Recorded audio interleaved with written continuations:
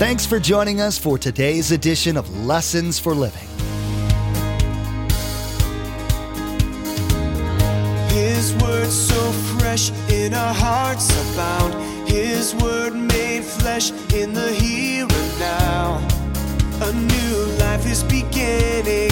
Lord, let us hear your lessons for living.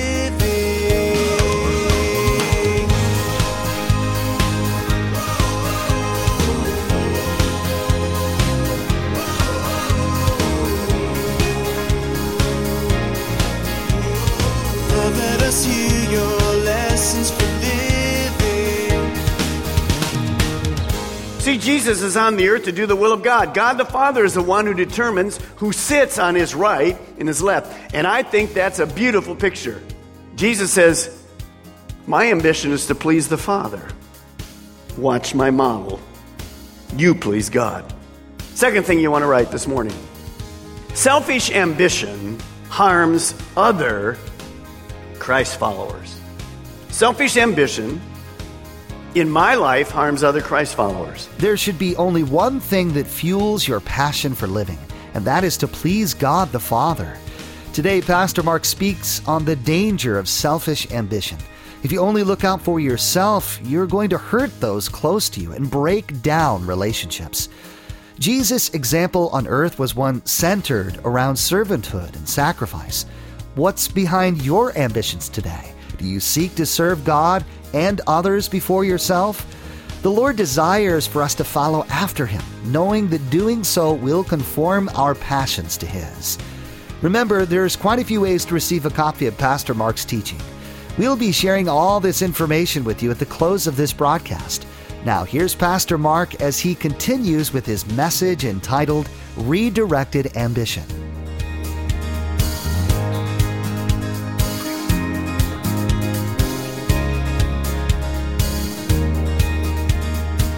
Let us hear your lessons for living. Here's the one that we're going to talk about this morning. What's it say? Selfish what? Tell me. Selfish ambition? Selfish ambition is a work of the flesh? Yes. And it goes on. Dissensions, factions. We'll see how that plays out today. And envy. That also plays out this morning. Drunkenness, orgies. All of you say, I made it through the list. I didn't find one of me. That's all right. Paul finishes with you, and he says, and the like. You're proud he got you. Killed you right there on that one. Now, how important is it that we understand what these are? And how important is it that they don't rule our life? Oh, they're going to pop up once in a while to the top, but they can't rule our life. How do I know that? Look at the next verse. I warn you, as I did before, that those who live like this, in other words, it's a lifestyle, will not inherit the kingdom of God. In other words, if I call myself a Christian, but that list is at home in me, that's really who I am. That's how I live my life. Very little spiritual at all, then I want to say to you, probably you never ever were really converted. Now, we all bounce into some of those things once in a while. You're going to see how it does this morning. We're a work in progress. But it can't rule my life. So if you're here this morning, you go, well, that defined me perfectly. But I came to an altar a long time. I went to Harvard, Billy Graham. No, you never really got saved. You won't go in the kingdom of God. You can't go to heaven. So we have to get that order back in. So Paul says, be careful, because this is very important. When I was born again, my purpose and ambition changed from focusing on Mark Balmer to promoting God. Now, I have lapses, just as you do, of issues where I kind of want to rule, but I have to let God do that in my life. So, as you know, this is where Jesus begins to pick apart the hearts of his 12 disciples.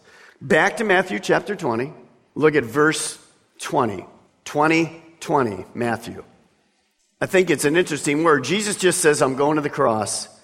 Gives all this stuff what's happening to him. And somehow in this private meeting, James and John invite their mom in, a Jewish mom. Look how verse 20 starts. Then the mother of Zebedee's sons came to Jesus with her sons, and kneeling down, asked a favor of him.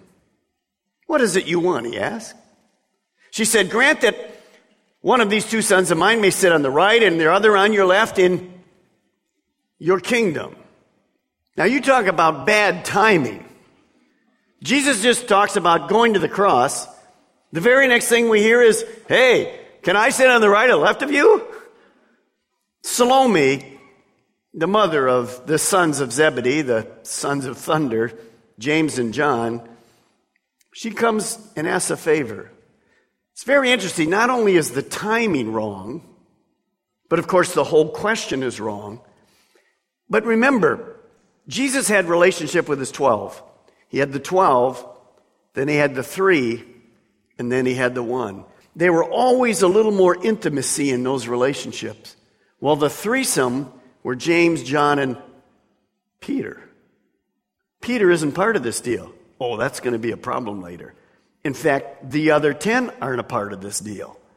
So you can already see that we studied about the works of the flesh, selfish ambition and dissensions, envy, jealousy. It comes as a package. You can see it beginning to happen. Now, first thing I want you to write, there's going to be 4 keys today, is this. Number 1, selfish ambition harms me, a Christ follower. Obviously, neither the mother or James or John understood what Jesus had just said. But you can't really fault the mother. A Jewish mom for sure wants really good for her kids. But any mother really wants good. It's a natural desire for a mom or a dad or parents to see their boys promoted, their girls promoted and honored.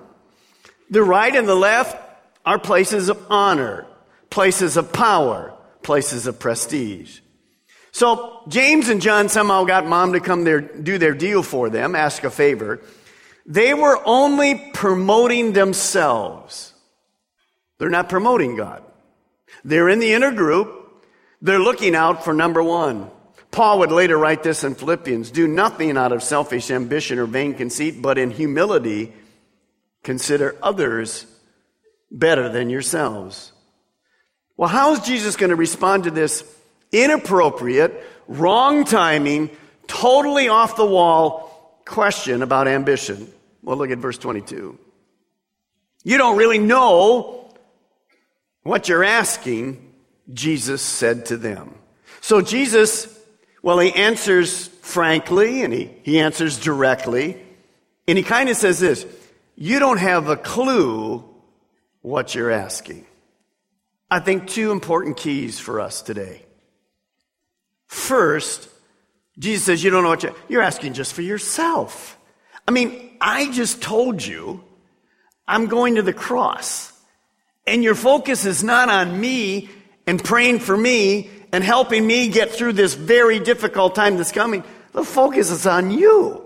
What's up with that? Now think about this. Think how often our prayers are selfish, are self-centered. The title of our teaching this morning is Redirected Ambition. Think here in Melbourne and up in Vieira and watching by the internet. Think this week, how many of your prayers were concerned with me, my family, my health, my situation, my wishes, my desire? 60%? 80%? 90%? Jesus says, you don't know what you're asking. Your prayers are all for you. What's up with that? See, this helps us because in there are thousands of names here in Vieira that we're praying for other people. See, intercessory prayer is huge. So, look at your ambitious request to God this week. I have to do the same for my prayer journal.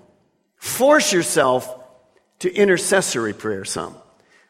To pray for situations, people, outside of you and even your immediate family. Nothing wrong with that, but force yourself wider. Quite often people will stop me in the in the store, and they'll say, you don't know me, but I know you.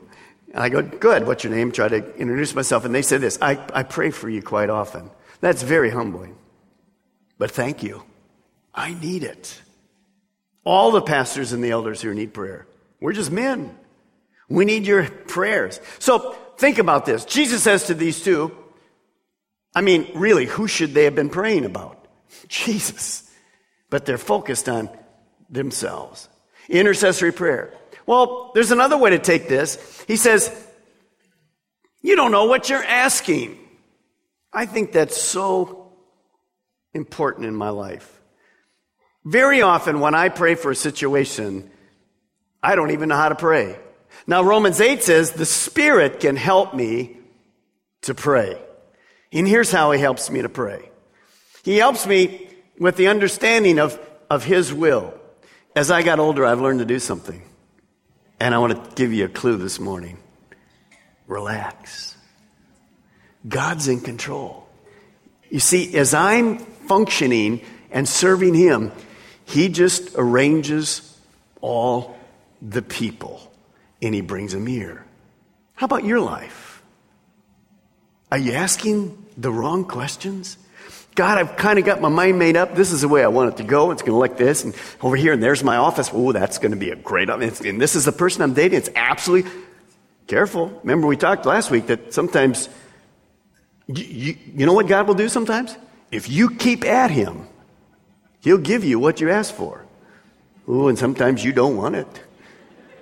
So Jesus says, this is a perfect case. Jesus says, you want to be in the right and left? You want to be part of my people? You don't know what you're asking for. What do you mean I don't? I certainly do know it. No, you don't. So this morning, the operative word is relax. Trust God. Pray. He'll arrange the circumstances in your life. Could I hear maybe one amen from somebody out there? Was it that bad? Is that true? It's absolutely true. That's why I relax, because I know God's in control. Well, what have they asked for? Jesus knows what's coming. Look at verse 22. Can you drink the cup I'm going to drink? Now here's the two boys. Oh yeah, no problem, man. We can do it. That's the Balmer translation. We got it down. We wouldn't have asked until we knew we could do it. Well, what is the cup Jesus is talking about? It's a cup of judgment and suffering. It's the cup of the cross. Jesus said to them, you will indeed drink from, and I want you to circle something in your Bibles. You will indeed drink from, circle my cup. Well, what? I don't like to drink out of somebody else's cup. Do you? He says, you're going to drink from my cup. What does that mean? Well, first, Jesus knew their future. They didn't. Jesus says, you're going to drink from the same cup of suffering. Why is it called my cup? Because you're going to be identified with me. Let me just say this to you, and then I'm going to take a little dissection.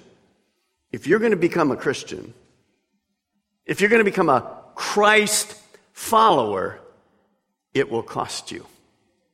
Jesus says to these two, you think you know what you've asked for? You don't have a clue. Because who became the first martyr? James. Why was he martyred? Because his name was James? No, he was martyred because he was a Christ follower. John the Apostle, the last apostle to die, banished to the island of Patmos. Just before that, they threw John the Apostle in a pot of boiling oil. He survived it miraculously from God. They banished him. He died because his name was John? No, because he was a Christ follower. You see, if you're going to serve Christ, it's going to cost you. It might cost you a promotion. Christ follower, and he guy's a religious freak. She's crazy. It might cost you a friend. For some of you, you're dating an unbeliever. It will cost you if you do the right thing, that relationship. You can't have an unbeliever and a believer. You can't go into business with an unbeliever. It's going to cost you.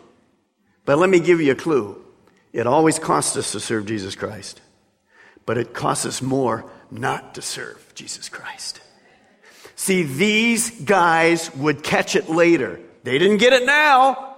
They wanted to be the right and the left in the new administration. It was going to be great. Jesus said, you don't know what you're asking. Your motive is simply wrong. So if I promote myself, it's going to cost me. As a pastor, if I try to promote myself, it'll cost me. Why? Because God won't use me. Let me give you a clue. Watch Christian TV. At the end of the teaching, see if you can think if that person promoted themselves or if they promoted Christ. Very easy to see. So, really, this cup of suffering, well, that's what I do as a Christian. See, once I become a Christian, I'm not my own anymore. And Jesus says you're going to have to do this. You're going to have to deny self. You're going to have to take up your own cross. And you're going to have to follow me. But that's the greatest lifestyle in the world. That's awesome. Well, I'm teaching those people, and I see those kids going out. Do you think I was humbled? Sure, I was humbled. When's the last time I went out to the street and got beaten for Christ? And I'm teaching them. No, when I was there, every time I go, they teach me volumes. Jesus says, you got the wrong attitude. You're promoting yourself. You're trying to manipulate yourself up to there. No. Promote God. Well, now he shows humility. Look at verse 23. But to sit at my right or left is not for me to grant, Jesus says. These places belong to those to whom they've been prepared by my Father.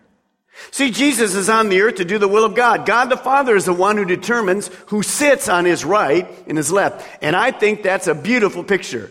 Jesus says, my ambition is to please the Father. Watch my model. You please God. Second thing you want to write this morning.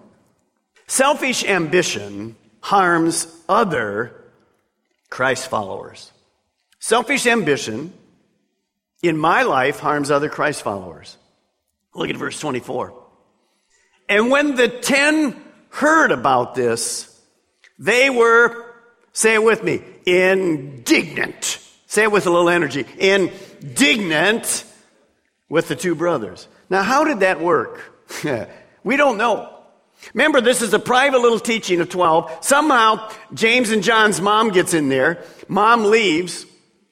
And I can see Peter going over because they were really tight, the three of them. Say, what's your mom here for? What was that whispering I heard up there? What were they asking? There's nothing. Not really. None of your business. It's fine. It's okay. What? No. What were they asking? What were you asking? So they tell him. And what's the response? Hey, that's cool. You got a chance to be up there first, right? That's nice. No, that's not nice.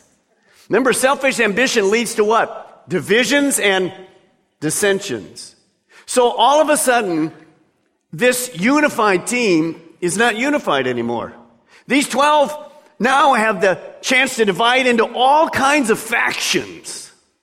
If you fly a lot, quite often, you earn so many miles at an airline. If you're loyal to them, they'll put you in their status club, like gold medallion or premium executive with United, those kind of things. And what that means is that you can go to an airport, and of course I fly tourists just like the rest of us do. Back in economy with the other cattle, you just get in and moo, whatever. But if you happen to go in a certain flight and you're an executive flyer, they'll sometimes upgrade you to business class in the United States for free if there's empty seats. And it goes by, well, this guy has platinum, and then this one's gold, and this one's silver. So quite often I'm the silver guy or whatever, and you're the last on the totem pole. But you go to the airport, for instance, like with Delta, and they'll have a sign up there, and he says there's 5 business seats empty. And they put the name of the people who in their list. And just say I'm number 3. So I'm there praising God, man, I'm going to get business class going over California, whatever, this is going to be really great. And you're half hour or so from the flight, And you see other people coming in. Well, I've done this enough that you look at them like, I hope you're not a platinum. Because if he's a platinum, where does he go? He goes ahead of me. And the list changes. So you're praying in tongues, and you're just praying for God to open this stuff right. And what happens? I watch, and pretty soon I'm number 4. So then I get your prayer rug out, and you're really going for it, man. I mean, and we're 20 minutes into the flight. I know then they bonk it off. It's over with. And I look up, and my name isn't on the screen. Garguzo. Now I'm saying, God, I'm your servant. What's up with that? How come I fell off the list? Those other guys went ahead of me. And of course, what makes it worse now is you have to get on the plane, and always you have to walk through business class. And you walk by and you go, God, that was my seat. That was my seat, the leather one. You know, the big leather one? And then you keep walking back here with a moo. You get in this little clay. You know what I'm talking about. Absolutely. Because see, when I'm out usually in here and God graces me with it, I'm always gracious to those people. Stretch out. No, I'm just kidding you. You see, so what happened is, like at that airline, these 10 disciples are looking at James and John in a different light. We're supposed to be a team here. Why did you ask for the right and the left? Now, why did they ask for the right and the left? Was it because, well, you know why it was. They're mad because they didn't ask for the right or the left. It wasn't some holy deal. These guys got ahead of them. Look at what James 3:16 says. By the way, if you want to do a great Bible study, just go through your computer Bible program and look up selfish ambition. Look what James says. For where you have envy and selfish ambition, there you find disorder, and this is very interesting to me, and every evil practice. Let's bring it away from the airline. Let's bring it away from the disciples. Let's bring it right here in this church. Do you think there could be selfish ambition in the church and disorder and jealousy in a church? Do you think there could be jealousy among pastors and elders and spiritual leaders? Do you think spiritual people in a church would try to get their own way and sometimes even step over others to get the preferred place? The answer to all those questions is yes. Why? Because we're still a work in progress. Selfish ambition hurts the entire culture of the church body. Paul's ambition was to always preach the good news. Can we say that about ourselves? Today, Pastor Mark warned listeners against the dangers of selfish ambition in the church. Christ called us to be a unified body that supports and puts the needs of others above our own. How can you begin to drown out the selfish ambition and pursue God in your life today? You've been listening to Lessons for Living, the teaching ministry of Mark Balmer of Calvary Chapel, Melbourne.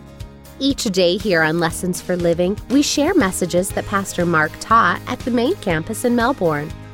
Maybe you're listening right now in Brevard County and you don't have a home church, and today's message was exactly what you were looking for. Join us for worship. We meet at the Melbourne and Viera campuses on Saturday night at 6 p.m. and Sunday morning at 8:30 and 10:45 a.m. And those in the Sebastian area can join us Sunday mornings at 10:45 a.m. For more information, call us toll-free at 866-779-3441. That's 866-779-3441. Or log on to lessonsforlivingradio.com and follow the link to the church website. How would you feel if you knew you hindered the salvation process and the lives of others? In the next edition of Lessons for Living, Pastor Mark challenges listeners to free themselves from all selfish ambitions for the sake of the unbelievers. Selfish ambition harms unbelievers. People from all spheres of life are attracted to unity. Once we begin to call ourselves Christians, we must be aware of who it is we are representing. You've been listening to Lessons for Living with Pastor Mark Balmer of Calvary Chapel, Melbourne. Please join us again here on Lessons for Living, and together, let's do life right.